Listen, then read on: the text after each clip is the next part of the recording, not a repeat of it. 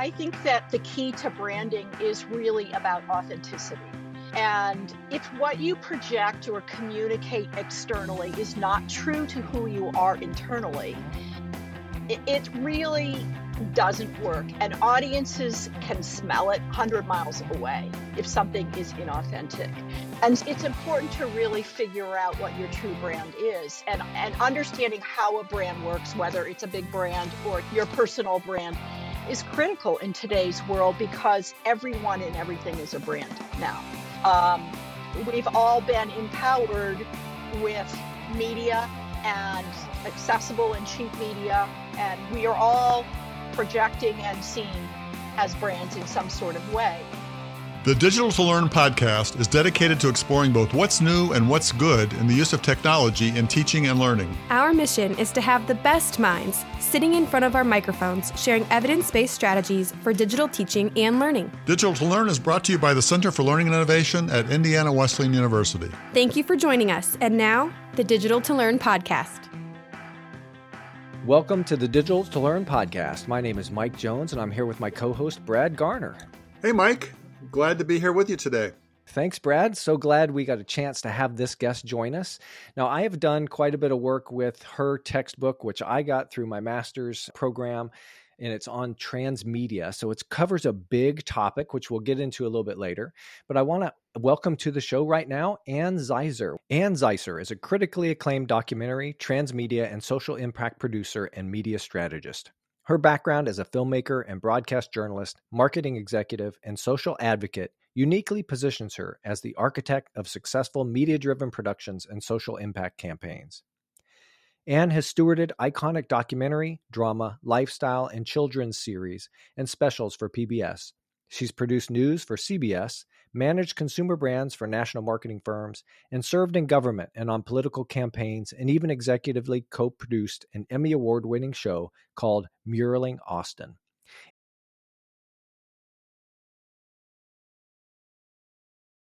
Integrating all of these perspectives, Ann founded Azure Media, which develops high-profile transmedia projects on air, online, and on the go that fuel social impact in communities, schools, and capitals.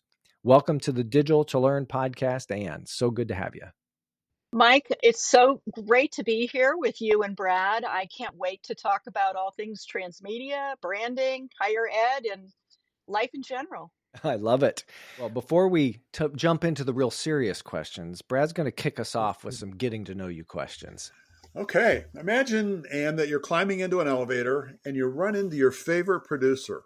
What is your elevator pitch? Interestingly enough, I might start by asking them a little bit about themselves rather than go right into a pitch.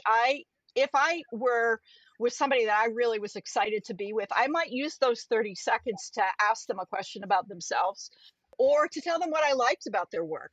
If it was a long elevator ride, stories, and I felt a need to pitch a little bit about myself professionally, I would say a couple of things. And one would be about who I am. I'm a media maker who operates at the nexus of storytelling, marketing, and social change. And if I would say something about what I do, I would say I develop media projects mostly anchored by documentary films that are designed to fuel social impact. If you found yourself in that circumstance, what's the likelihood that the producer in question would even want to talk to you? And I don't mean that in a negative way, but just like, I'm being bombarded all the time by people who want me to do stuff. That's probably the reason why I wouldn't come out of the gate talking about myself. Yeah. I'd say that the likelihood that anybody in their personal space wants to be pitched is very low. It's just human nature. Sure. I think the best way to get something across to somebody is to find yourself, especially in a circumscribed environment of an elevator with X number of seconds, probably not the place that I would do my elevator pitch, even though I was on the elevator. I would much prefer to be in an environment that was a bit more natural and had some space around it. And I'm not one to pitch myself out of the gate. I'm one to make a connection with somebody first and see whether it feels genuine and not too intrusive. And in some ways that makes you more memorable. So if you follow up, there might be the better possibility they're going to remember who you are. Well, you're the person who was in the elevator with me. Yes. And we talked about something really kitschy and obscure that we ended up having in common. Yeah. Yes. Good. Spoken as a true media professional producer. Thank you, Anne. I appreciate that. Thanks, Awesome. Mike. Here we go then. When you're alone for a long drive with some of that space, what type of audio is playing to accompany your drive time? Or do you prefer silence? If I'm on a long drive, it's going to be music. I'm not going to do a lot of hard thinking because it's a real opportunity for me to rest my brain. I'm about storytelling music. I love the singer-songwriters from the 70s, and we're talking James Taylor, Simon and Garfunkel, Bob Dylan, Carole King, Cat Stevens, Jim Oh, Croce, Crosby, Stills, Nash and Young. That's where I live. perfect. I think Brad could sit in that car with you. Oh, yes, absolutely. Absolutely. Brad, where do you want to go? I could put about 5 hours of tunes. Where would you like to go on That that would be road trip? wonderful. I'll just take a nap if you don't mind, and you can drive, and I'll just listen to the tunes. Okay. I'll pretend like I'm sleeping, but I'll be listening. He did just get back from the Rock and Roll Hall of Fame. Yeah. Oh, really? Yep. Now, I've been to Cleveland many times, but never been. This was the induction ceremony, which was in Brooklyn, and I go every year. Oh, It's phenomenal. Phenomenal. is it just out of personal interest, or do you have a connect? Oh, I'm interviewing you now. Do you have a connection to anybody who was inducted or anything? No, it's one of the best organized, and you get to see. So this year it was Sheryl Crow, Willie Nelson, the Spinners, Rage Against the Machine, just a whole variety of genres, and they typically perform. So you get to see some of the greats in a very short span of time. It's amazing. I can't believe Willie Nelson is just getting in now. He is 90 years old, and Dave Matthews is the one who inducted him, and reported that he has made 72 albums. Wow. Yeah, but he performed along with a couple of other folks and was amazing. So, sounds and fun. very endearing as well. Uh-huh.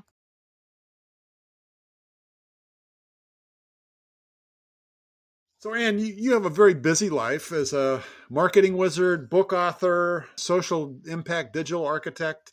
There must be moments in your life where you get tired. How do you recharge yourself? Yeah, tired is a thing. I definitely struggle with it because I'm an A-type personality and I'm a go, go, go. But when I stop, I realize the toll that it takes. So I do have something that I do to recharge. It surprises a lot of people, and it's horseback riding. And I love the smell of a farm and a stable. I'm actually a country girl at heart, and a lot of people don't know that about me. I love the smell. I love the grooming.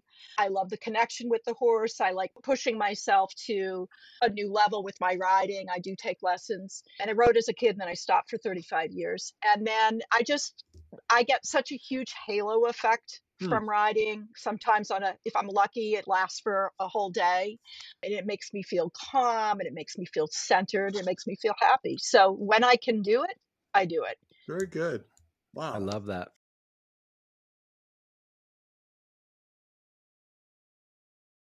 I love that. Well, that kind of leads into the next question in a roundabout way, because the last time I went horseback riding, I learned that there's a lot of truth behind when a horse smells the stable, that they go. I could not stop my horse, and it was a comedy act. And that leads right into a quote that I found from you on Emerson's website. And it says, "It seems in the social media age, the things that are most shareable are funny. Comedy has a huge amount of potential power in terms of awareness." Now, I already let the cat out of the bag that Brad is now taking some classes with improv comedy, which I think is such a good fit for him, and I'm excited to see the outcomes of it. But what advice would you give him on towing the line between funny and cringy comedy?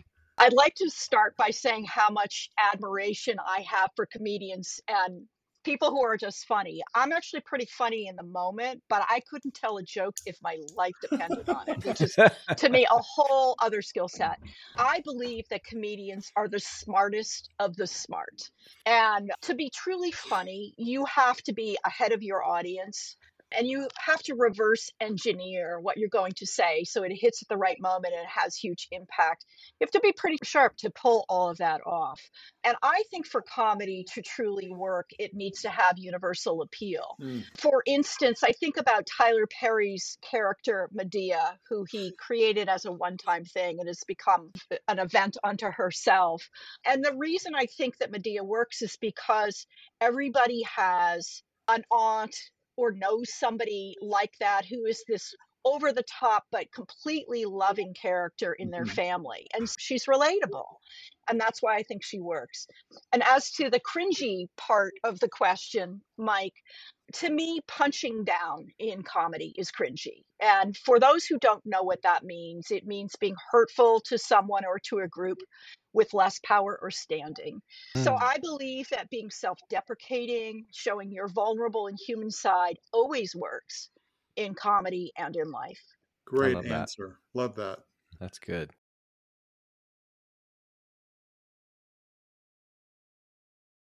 Mike, do we have to get serious now? And yes, and Okay. okay. All right. My two favorite words, by the way. Transmedia covers a lot of marketing ground. When you think of transmedia, what does that entail? There's a lot to it. So I'm going to break this into a few ways of looking at it. I'm going to just start with a definition because it's one of those words. People and these words come and go. I'm going to explain what it means first. What's often interchangeably used or used in addition to transmedia is transmedia storytelling, transmedia narratives, multi-platform storytelling. And it's the technique of telling a single story or a story experience across multiple media platforms and formats. And these can be anything you can think of. I'll just give you a laundry list so people can understand it can be anything: film, TV, podcasts, games, magazines, books, websites, blogs, social media platforms, CDs, experiential exhibits, events, toy, graphics, all of that. They're all fodder for telling your story or creating a story universe. The concept is by no means mine. It was introduced by Henry Jenkins while he was at MIT, and he wrote a seminal book called Convergence Culture, and it's taken off from there. And it was a term du jour some number of years ago. And now it's really something we're all doing more naturally. And we're all creating content on many media platforms simultaneously, whether it's for a product or sort of curating our own personal brand. I have taken that a step further, which actually started as with my teaching a class at Emerson College that then translated into writing the book that Mike was referring to, Transmedia Marketing. And I take the concept a step further, and I talk about transmedia marketing, which is a part of transmedia.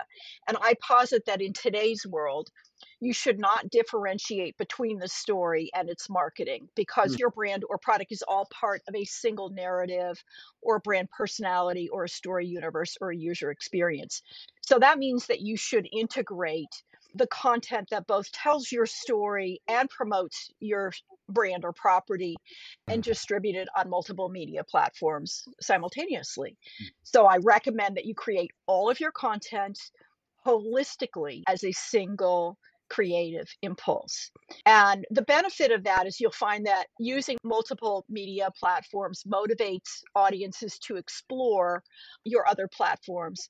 And it also makes sure that your content isn't just randomly distributed across various media streams, but in fact, it accrues to something of a larger whole that kind of sticks in audiences' minds, and it's part of something bigger and it's part of something strategic. I recommend that people not get too overwhelmed. They pick maybe 3 media platforms and know them well rather than try to be everywhere and be fragmented across too many.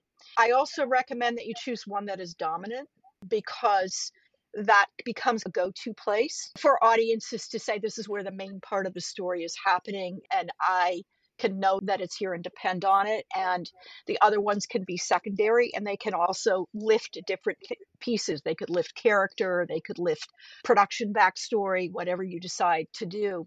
Again, don't differentiate between the story or the brand you're trying to put out there and its marketing.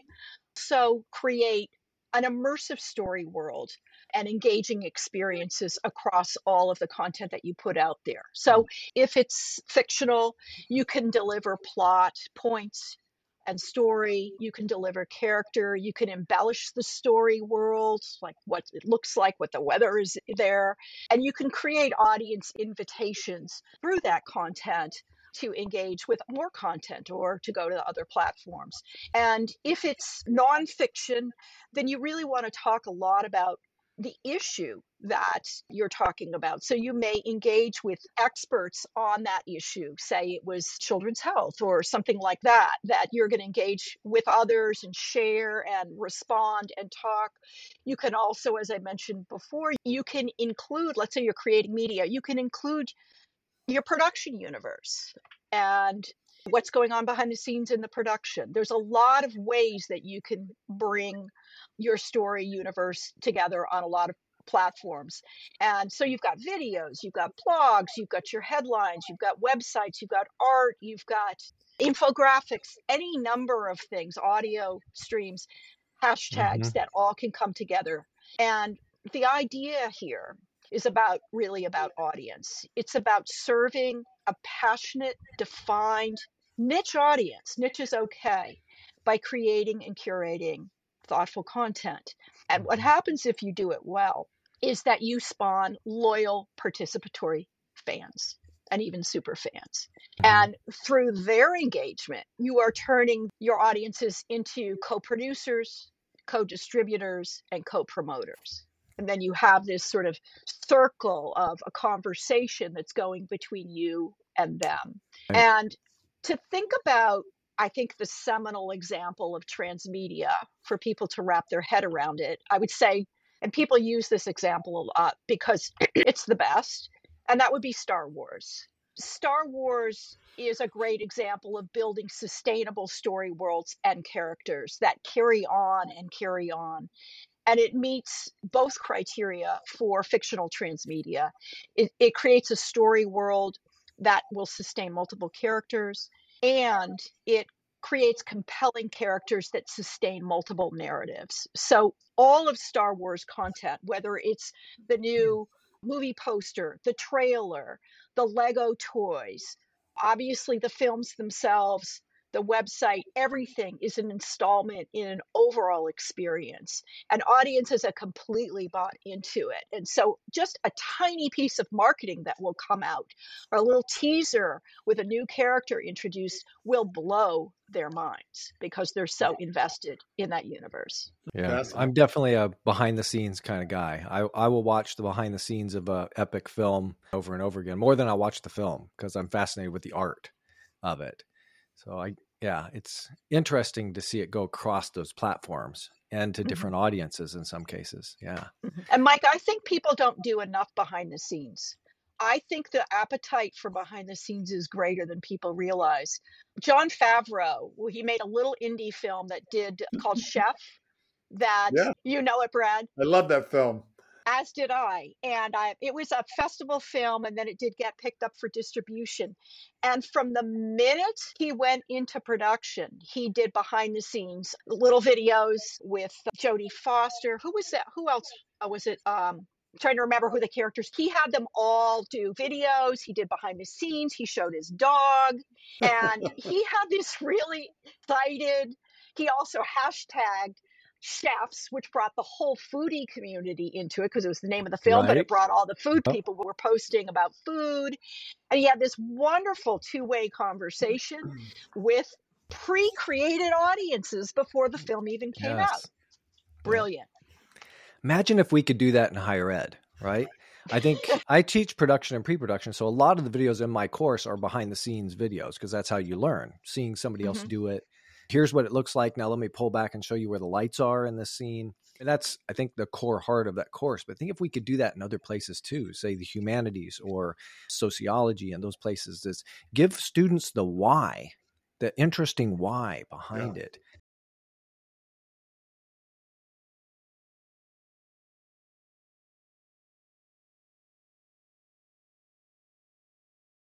We're going to go down a rabbit trail that wasn't in our plan there. So let's get back on our brand. So when you build a plan to promote or structure a project, and you're doing film projects now, but you've been involved in a lot of different projects. So whether they highlight an individual, and so I did branding for Brad as a part of this transmedia course, and he was a gesture caregiver. And so I was structuring live shows and content that would be put out by Brad around that idea of a jester is close to the king, but likes to have fun and is entertaining, but also very much cares. And Brad has a huge heart of caring, and that in his work, whether it's his book on hospitality or the other things that he does, first year students, that type of thing is all part of his heart. But that allowed me to then shape the messaging that I was in charge of for him in that time and space. And so it can be done by individual level or for a larger brand, as you've done some very large branding. Why is it so important to really understand your brand and then communicate on brand? I think that the key to branding is really about authenticity. And if what you project or communicate externally is not true to who you are internally, it really doesn't work. And audiences can smell it from 100 miles away if something is inauthentic. And it's important to really figure out what your true brand is, and understanding how a brand works, whether it's a big brand or your personal brand, is critical in today's world because everyone and everything is a brand now.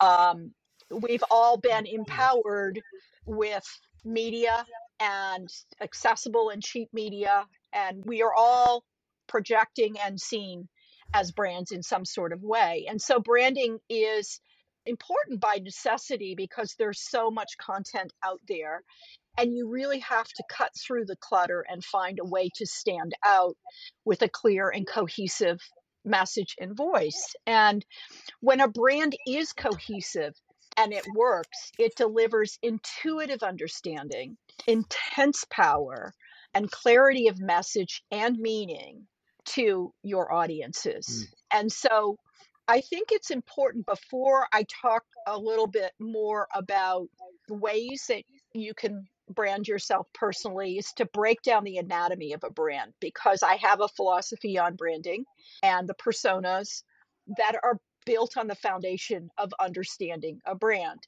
And the Right. way I look at branding is to use an iceberg as a visual metaphor for branding. And when the average person thinks about a brand, say a consumer brand, they think about the name and the logo and the tagline and some of the messaging or the visuals or whatever, an ad for it that they might see out there, artwork. And the way you might look at that for a personal brand, it might show up as your name, which is in fact your brand. It might be your style, your look, and it might be the elevator speech that you give when you first meet somebody. But all of those examples, whether a product brand or a personal brand, are the external expressions of a brand. And they are what above the waterline of an iceberg. And that is your brand's external positioning. But in fact, most of a brand's heft and meaning is what resides below the waterline. And a brand is, in fact, a coherent set of concepts that reside in audiences' minds. It's very hard to pin down what it is, but there are ways to get at it. It's the sum of an entity's image and aspiration. Identity is what the brand stands for. The image is what the brand represents, and aspiration is how the brand makes audiences feel. So you also hear terms like value proposition, brand purpose, brand promise, brand persona, brand archetype. All of that I just described is your brand's internal essence or brand essence. It's your brand's internal DNA. It's the core truth of who you are or what that brand is. And it's what you need to understand about yourself or your project or product in order to successfully communicate with your audiences. And for example, if below the waterline you are thoughtful, intellectual, curious, and probing, but you feel like you need to be more personable and sociable. So you put out like a valley girl or some sort of more superfluous persona above the waterline. It's not going to resonate with audiences. It's going to be a disconnect. Again, it's not authentic. So your internal essence, your true brand, and your external positioning or communication of that brand must sync. And you must be supremely honest about what your brand is and who you are. So I'm going to talk about how do you discover. We'll go with personal brand for a moment, but I can switch back and forth to a corporate brand just as easily. But how do you find what is your own brand essence? What is it that makes you tick? What is below the waterline? And I use in my book and in my work archetypes, brand archetypes, which is a simple, intuitive way to map brand essence and brand personas, which are interchangeable terms for the same thing. It's a value-based method of discovery, ascribing a dominant archetype to your brand, and it's derived from Carl Jung's 7 archetypes, where he really talks about characters, 7 key characters, which are universal constructs. Again, universality always seems to work. Constructs that symbolize basic human needs, aspirations, and motivations. And when I get to it, you'll find that they're very easy to wrap your head around. And 2 authors, Margaret Mark and Carol Pearson, applied this to brand identity in a book called The Hero and the Outlaw. And they identify 12 personas or brand archetypes. And the way to think about them, it's hard without visuals, but imagine that you're mapping them across the X and Y axis, with the Y vertical axis mapping stability versus change, and the X horizontal axis mapping community and individualism. So the way to visualize it is 12 pieces of a pie, of, say, your Thanksgiving pie. And each of them is a different persona. And I'm going to just give you examples from the media world to show you how easy they are to imagine. The ruler, Universal Studios. The creator, YouTube. The innocent, Hallmark. The sage, BBC. The explorer, PBS. The hero, Indiana Jones. The magician, Disney.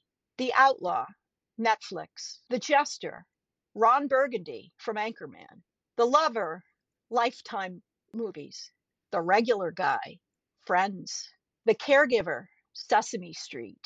And those are the 12 brands. They're so intuitive that I don't have to explain a lot further to be able to say, oh, I get it. Now, most brands are more than one archetype, but usually you have a dominant one.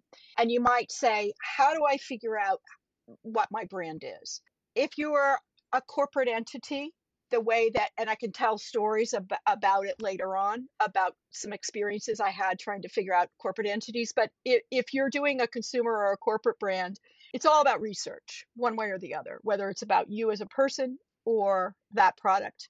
You're doing interviews of consumers, various stakeholders and constituencies. You ask some interesting questions. You ask about adjectives that describe that brand or person. You look at the press materials, the website, all the communications that come forth from that person, all of the anecdotal experiences that you have with that product or that brand, knowing what they do in their personal life. Hey, like I go horseback riding.